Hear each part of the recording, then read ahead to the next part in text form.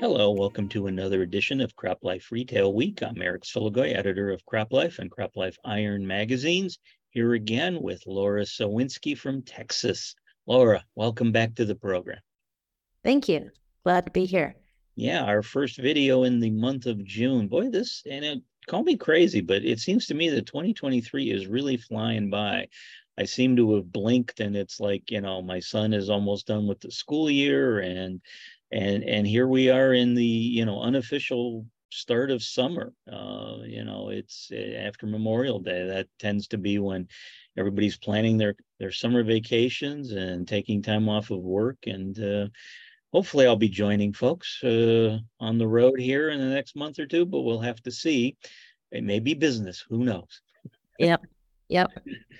So, hey, before we came on, I know that we were talking a little bit about some of the news of the day we want to share with our viewers, and you had a bunch of things kind of on the global stage. So I will kick this to you to start us out. So if you could, take it away. Thank you, sir. Yes, from the Global News Desk. Honestly, the top story this week, which is an unfortunate turn of events, if you will, the Black Sea Grain Initiative is essentially stopped as of today, June 1st. 2 days this week, on the 30th and the 31st, Russia registered only one incoming vessel for inspection. There are 10 vessels that are waiting right now to come in, but they're not getting the green light to come in for inspection. But overall, there are 50 vessels waiting in line for inspection in Turkish territorial waters with 2.4 million tons of food, including grain. So, this is actually a really big development. I think we were talking about it in the last day or two. Russia is unhappy with the terms and is essentially slowing things down, and in this case, actually pretty much bringing it to a halt. So as of today, June 1st, at least, I don't see anything in the media about plans for negotiation or anything to kind of break the stalemate. So that's an unfortunate turn of events. Another piece of news that caught my attention this week, China's been getting really a fair amount of rain, so much so that its wheat fields, primarily in Henan province, which is the biggest province for China's wheat production, really bad rains. According to China's state media, it's, quote, the worst prolonged spell of wet weather during harvest in more than 10 years. So they are expecting a shortfall as far as their domestic production, which of course would require more imports on China's side for wheat. The visual of this, when I read it, we were kind of laughing. I know they've taken to drying grain on school playgrounds and on rooftops, basically anywhere they could dry this grain out. So we'll definitely keep our eye on that, see how severe that turns out to be. I've got two other brief news items before I get back to you. We've been talking about AI, and I know, we have Tech Hub Live coming up, of course, at the end of July. On the program, we have an all ag retailers panel, and the angle of that panel is how ag retailers are bringing value to their customers in a variety of ways, of course. One of the things we were talking about, of course, in our team meeting this week, what is the impact and what will be the impact of AI for the ag retailers, for agriculture at large? And it really does raise a lot of questions. This particular news item from the Wall Street Journal was talking about, because AI is taking off so quickly, so fast, that there is now a shortage of the graphic chips, the GPUs that support AI, which for the most part are made by NVIDIA. Again, supply chain, right? You just can't seem to get away from it. And then I will end on a good piece of news. However, over the this past weekend, a lot of progress was made by the U.S.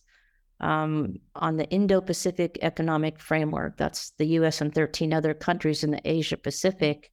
Quite frankly, the U.S. is trying to wean itself off of China. Supply chain issues, of course, and the manufacturing, any disruption. So progress on that front. So that's the piece of good news. And I know you have a pretty big bombshell of a headline. Well, I'm not sure if it's bombshell compared to the global stage, but this is under the heading of, in the rumor mill, if you will. Well, Our friends at Reuters were reporting at the end of May that, based on their sources, that Viterra and Bunge are apparently, global grain traders. They are in talks to possibly merge. It would be interesting, because if these two got together, they would probably have sales somewhere in the range of $100 billion, which would put them on par with ADM, which is their biggest rival. And again, like I say, according to the report, these are in the preliminary stages of these merger talks. But if it does happen, like I say, it'll be pretty much an interesting development in the global grain trading marketplace. So. yeah, you're right. Actually, Glencore being a Canadian company, I was looking at the Globe and Mail media to see what reports they had. And yeah, indeed, it would absolutely be a giant as far as a North American, the business that they have with, gosh, the global footprint for Glencore, especially, with their acquisition of Viterra in 2012. I mean, they're a giant. So you can imagine, as you said, it would just be a massive company if that goes through. So yeah.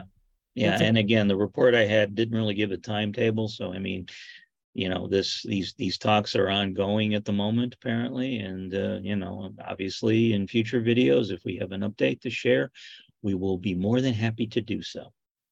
Indeed. All right. Well, I do have some sad news to report. I guess some of our viewers may remember a company called Anuvia Plant Nutrients, fertilizer manufacturer that had a product line called SYMTRX, line of fertilizers. And, pretty big deal. In 2021, their products were used on about 500,000 acres of farmland to provide crop nutrients for those various crops on those fields. And, they had raised about a year ago, they raised about $65 million in capital to help, improve their business and expand it. But we found out on May 15th of this year, the company CEO sent out a note basically saying the company had decided to suspend operations and liquidate its assets and go out of business. Well, So Anuvia Plant Nutrients, unfortunately, is no more. And I know, like I say, they were a pretty big company. They had partnerships with the folks we know, Mosaic and Novozymes. And yeah, their CEO left at the end of 2022. That's usually never a good sign for a company. Their then CEO and the current CEO, like I said, sent out this post middle of May, basically saying that, no, that was game over for Anuvia. So, we'll miss them, obviously, because they're one of the entrepreneurial companies in the marketplace. But I'm sure there'll be other folks out there that can hopefully take their place. So. yeah. Wow, that is it. Was there any more news as to what prompted that? It seems like a pretty drastic move. I mean, Yeah, it sounds like, again, they've been raising capital. And again, a lot of companies, that are starting out, they raise the capital to try to invest in. But as sometimes the capital investments, though, are just way far and above the amount of money that's brought in and raised through by these startups. And a company, of course, dealing in fertilizer. I mean, startup plant fertilizers, they can cost in the billions of dollars. So if they didn't have that much capital on hand and couldn't couldn't capitalize their investments properly, I suppose they just decided, well, we're gonna call it a day. So Yeah, never a dull day. never a dull day. Well, speaking of never dull, time for your favorite segment of the show. Time for fun with numbers. Alrighty. All right. Well, Miss Laura, this week I got a fun number for you. Kind of tiny. Okay. 10 cents. One thin dime. I'm already getting worried. All right. So 10 cents. Is that A, the decline in corn futures at the end of May? Is it B, the decline in soybean futures at the end of May? Is it C, the decline in wheat futures at the end of May? Or is it D, what my son charges me for advice instead of 2 cents because of inflation? Oh, hmm. End of May, huh? End of May. I'm going for A, decline in corn futures. You are correct. 10 cents indeed is the decline in corn futures that occurred at the end of May. And actually, I ran across this report where it basically said that, we were talking a little bit earlier about weather and wet weather in China. Apparently, it's been pretty dry in the Western Corn Belt and parts of the Eastern Corn Belt, but apparently they had some rain activity over the last week or so. And because of that, folks are feeling a little better about the potential yield results. And of course, when you have more supply than demand, possibly, prices do come down. So for corn, it was only down 10 cents. For soybean, it was down 41 cents. Wow. And for wheat, it was down a quarter. So again, all the commodities were down. But again, things can change. I know we're in Ohio and we haven't had rain in about 9 days. And I keep checking the forecast and it doesn't look like we got any coming in the next 7 days. So possibly this number will go back up as we move through the next few weeks. But again, as of the end of May, folks were feeling a little more confident about the crop, and that meant commodity prices were coming down. Yeah, I wanted to ask you, you had mentioned something earlier today when we were talking about the insurance. Oh, yeah. Again, most growers, if they're going to plant and attempt to plant their fields or not, they need to make that decision by a set date in early June.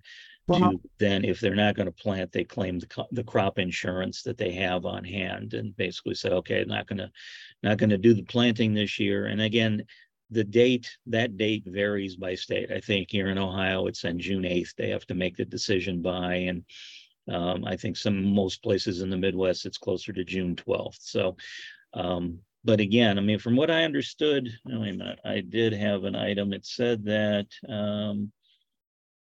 through the end of May, about 69% of the corn was in the ground.